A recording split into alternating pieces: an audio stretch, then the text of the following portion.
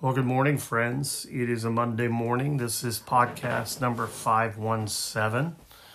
Grab your Bibles, grab your notepads. We'll turn to the book of Revelation.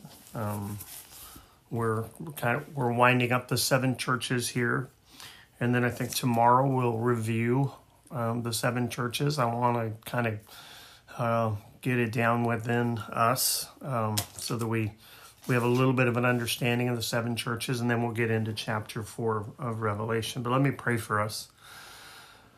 Lord, I ask you to open our eyes and enhance our understanding so that we can grasp what you want us to learn today.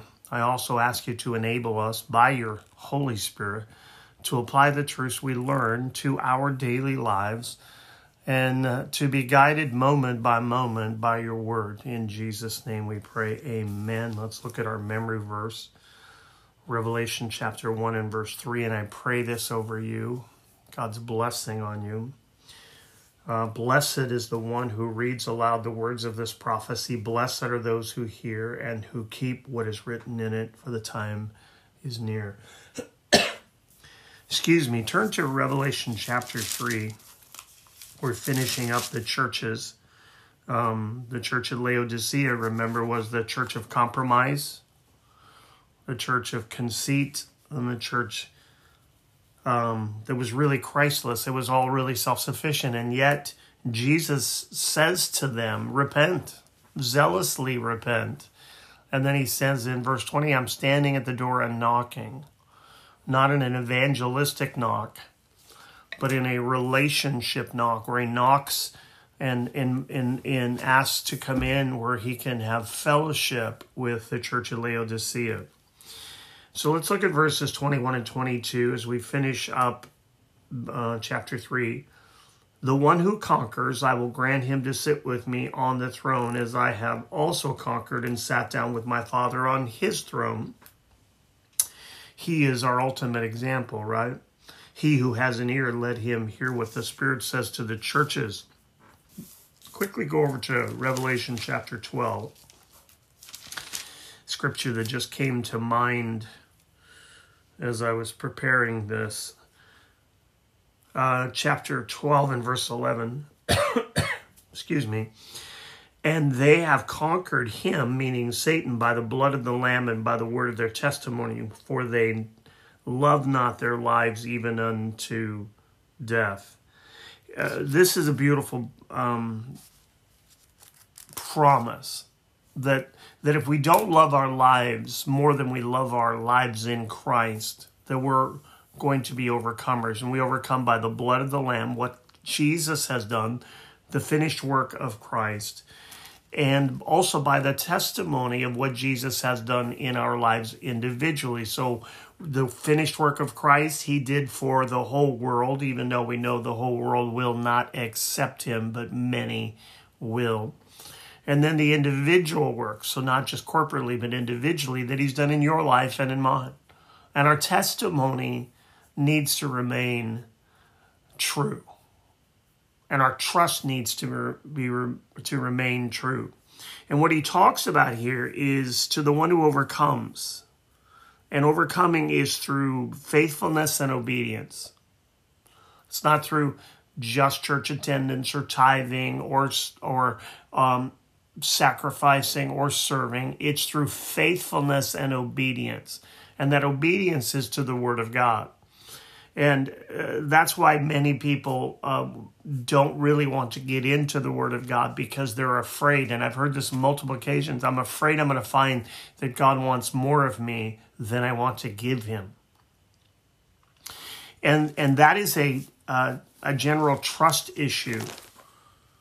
And it's an issue that says, I don't really trust that he has my best interest at heart, or that I really have a plan for my life. And I want to do what I want to do. And I present that to the Lord and say, okay, God, here's my plan, my 2-year plan, my 5-year plan, my goal for my life. And would you bless it, rather than saying, God, what is the plan that you have for my life? Look at 2 Samuel chapter 7. David, to the end of his reign, and And God is just promising this Davidic covenant with him that his kingdom will last forever. He says in chapter 7 of 2 Samuel, verse 12, when your days are fulfilled and you lie down with your fathers, I will raise up your offspring after you, and who shall come from your body, and I will establish his kingdom. He shall build a house for my name, and I will establish the throne of his kingdom forever. Now look at verse 16. And your house and your kingdom shall be made sure forever before me. Your throne shall be established and forever. And when the ultimate fulfillment of this, I believe, will be in the millennial reign of Christ. I believe this is the 1,000-year reign of Christ that will happen. We know after the tribulation, after the second coming, we have this 1,000-year reign of Christ, where I believe the ultimate fulfillment for the Jewish nation is they'll be the nation that everyone comes to. They'll be the one that's exalted. And Jesus will be sitting on his throne. And the Bible talks about us ultimately then as believers in Christ ruling and reigning with him. Let's look at 2 Timothy chapter 2, verses 11 and 12. 2 Timothy chapter 2, verses 11 and 12. Now, I know that I talked about two different things there. I talk about the millennial reign of Christ and the fact that David's kingdom will be set up and it will be established finally. And also that the Christians, the church, will rule and reign with Christ. Look at 2 Timothy chapter 2, verse 11. The saying is trustworthy, for if we have died with him, we will also live with him. If we endure, we will also reign with him. If we deny him, he will deny us. There is this appeal to us to stay faithful and to live faithful lives for him. He says, I'm going to grant you this opportunity to rule and reign with me. And what will that require on your part? To remain faithful. Turn to 1 Corinthians chapter 15 and verse 25. 1 Corinthians chapter 15 and verse 25. For he must reign until he has put all his enemies under his feet. The reign of Christ guarantees for the faithful, the overcomer, the obedient, that we will rule and reign with him as he was faithful and then sat down at his Father's right hand on the throne of God. We will be faithful and we will sit down and rule and reign with him as well. Now turn to Revelation chapter 5. Revelation chapter 5. Let's look at a few verses in Revelation now. Verse 10, talking about believers. And you have made them, Christ, a kingdom and priests to our God, and they shall reign on the earth. Where is coming a time where the faithful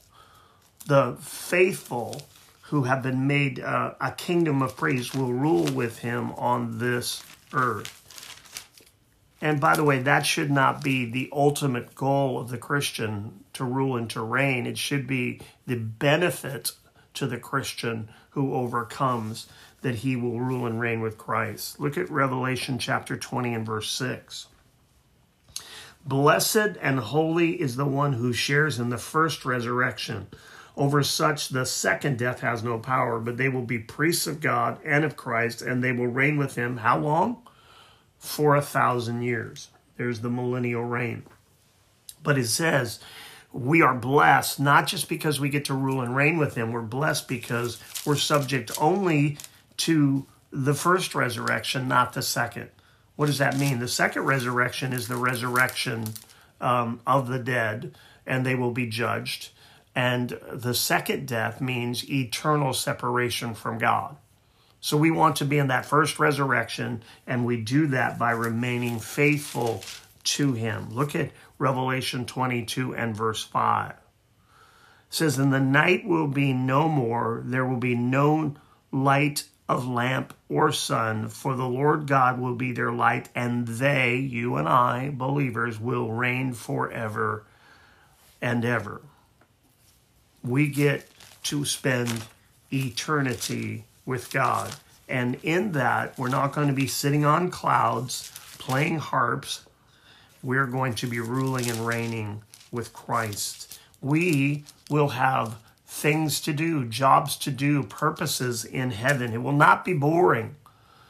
We know that because Paul said to be absent from the body is to be at home with the Lord, 2 Corinthians 5:8. And he had a vision of what heaven would be like. And from that point, he had this desire to go to that place. If that was going to be boring, he wouldn't want to leave this earth. If that was going to be something to dread, he wouldn't want to leave this earth. But he desired to go there, but he wanted to stay for you and I because it was best for you and I. That's true servant leadership. That he had a glimpse of what heaven would look like. The beauty and the majesty and all of it, and yet he chose to stay here as if God gave him a choice. 2 Timothy chapter 3.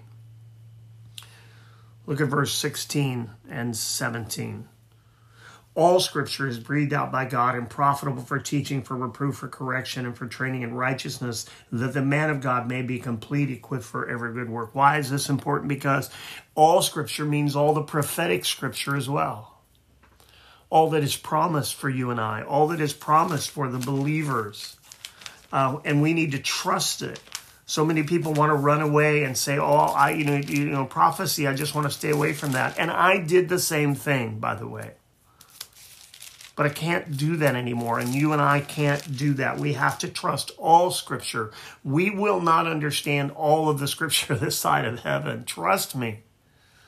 But that doesn't mean we shouldn't be reading it. And Revelation 1:3 says we should be hearing it. We should be reading it aloud, and we should be obedient to it. Turn to 2 Peter chapter 1. These last couple portions of scripture, 2 Timothy 3, should be placed in our minds. We should be memorizing it. And this one in 2 Peter chapter 1, verse 20. Knowing this is 2 Peter 1, verse 20.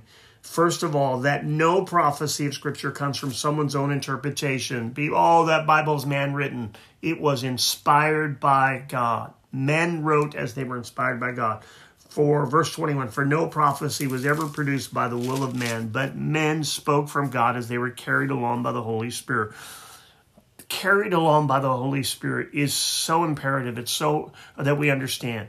Because the Holy Spirit is really the key. When Jesus left, he sent the Holy Spirit. Look at Acts chapter 5. We don't just live by words on a page. The words on the page are inspired by the Holy Spirit. And that Holy Spirit buries them deep within our heart and brings to mind what they mean as we study them. Look at Acts chapter 5. Who is this Holy Spirit? Acts chapter 5, verses 3 and 4. But Peter said, Ananias, why has Satan filled your heart to lie, underline, to the Holy Spirit, and to keep back for yourself part of the proceeds of the land while it remained unsold? Did it not remain your own? And after it was sold, was it not at your disposal? Why is it then that you have contrived this deed in your hearts? Listen to this, underline it. You have not lied to man, but to God. Go back to verse 3. You have lied to the Holy Spirit. And then in verse 4, it says who that Holy Spirit is. You have not lied to man, but you have lied to God. The Holy Spirit, God the Father, God the Son, and God the Holy Spirit, 3 in 1. Look at John chapter 15, Jesus teaching about the Holy Spirit, verse 26. But when the Helper comes, whom I will send to you from the Father, the Spirit of truth, who proceeds from the Father, he will bear witness about me. He calls the Holy Spirit the Spirit of truth. And yet in John chapter 14, verse 6, he says, I am the way, I am the truth, I am the life. What is he saying? We are one. God the Father, God the Son, God the Holy Spirit. Look at John chapter 16 and verse 13. Jesus again talking about the Holy Spirit. When the Spirit of truth comes, He will guide you, not it, not some force. He will guide you into all truth. For he will not speak on his own authority, but will whatever he hears, he will speak, and he will declare to you the things that are to come. There's the prophetic that we need to understand. All scripture is given by inspiration of God. All scripture is important. He will glorify me, for he will take what is mine and declare it to you. All that the Father has is mine. Therefore I said to you, he will take what is mine and declare it to you. What do we see there? We see the Trinity in action. The Holy Spirit, the helper, is going to come alongside and he's going to lead you into all truth. Who's that truth? I am that truth. And everything that the Father has is mine, and everything that I have is the Father's. We are a triunity, tri meaning three in one, unified, doing the purpose of God. John chapter 10, and we're going to bring this to a conclusion. John chapter 10. Verse 35, if he called them gods to whom the word of God came, and scripture cannot be broken. So what this scripture talks about is that how the scripture cannot be broken. Jesus is teaching here on the Trinity, starting with verse 22, and he goes down through, and right in the middle he says, and scripture cannot be broken. That's the key in that portion, that scripture cannot be broken. Every Christian is therefore called to hear the word of God and to obey it. We are called to hear the word of God and to obey it. Why is it essential that we're in church? So that we can hear the word of God, and then we walk outside the doors of that building and we put that scripture into practice as we walk out our lives in front of people. If you're not in a Bible-believing church, you need to find a Bible-believing church. We have allowed COVID and other things or hurts to keep us from where we're supposed to be, and that is the enemy that is trying to keep you away from the church. You need to be in church. You need to be in a Bible-believing and teaching church, and you need to be reading the Bible on your own. You don't just eat one meal a day. You don't just eat one day a week. If that's necessary for the physical man, how much more necessary it is for the spiritual man. Feed yourself. Don't sit with the Bible on your shelf. Have an open Bible on your table, on your desk, by your bedside, and be reading the scripture and feeding yourself. Because if you do not feed yourself, you will starve to death spiritually. Don't allow that to happen, because that's what the enemy wants. You need to know what you believe in. You need to know why you believe in. And how do you do that? You hear the word of God taught, preached. You worship together with other believers. You grow together by the challenges that are in this world that Jesus said would happen. He said in John 16:33, in this world you will have tribulation, but be of good cheer. I have overcome the world. Jesus would get away often and pray to his Father and talk to his Father. We need to be in prayer. We need to be in the Word. We need to take responsibility. Listen, we need to take personal responsibility for our own growth. You're doing that today by listening to a podcast. Please don't listen to just this podcast. Listen to your pastor's preaching. Listen to go over the message. Most churches now record their Sunday messages so you can listen to it again and again, because you're not going to get everything in one setting. So stay in the Word of God. Tomorrow, we will begin to review these 7 churches before we move on, because I really want us to get a grasp of what we've just looked at over the last few weeks. Let me pray for us. In 2 Peter chapter 3, verse 18, but grow in the grace and knowledge of our Lord and Savior Jesus Christ. To him be the glory both now and to the day of eternity. Amen. God bless you until we talk again.